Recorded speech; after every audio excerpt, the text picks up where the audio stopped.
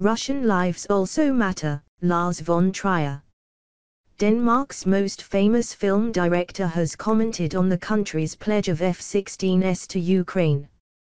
The same Instagram account Danish film director Lars von Trier used to solicit a muse earlier this month has posted a message in response to Copenhagen's promise to send fighter jets to Kiev.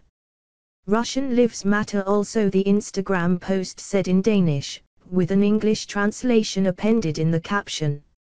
It was addressed to Ukrainian President Vladimir Zelensky, Russian President Vladimir Putin, and Danish Prime Minister Mette Frederiksen, described as someone who, like someone head over heels in love, posed in the cockpit of one of the scariest killing machines of our time, grinning from ear to ear.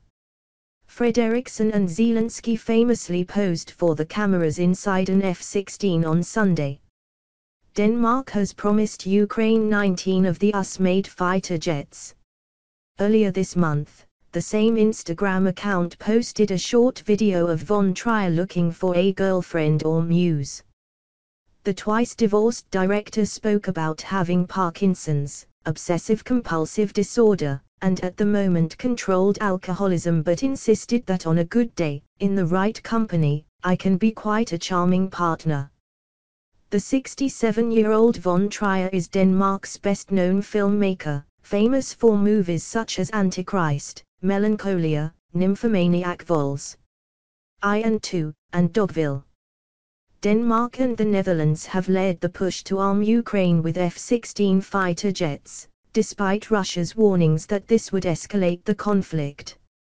Copenhagen has already started training some Ukrainian pilots, while the Dutch have pledged to deliver an unspecified number of the fighters at a future date, with Washington's blessing.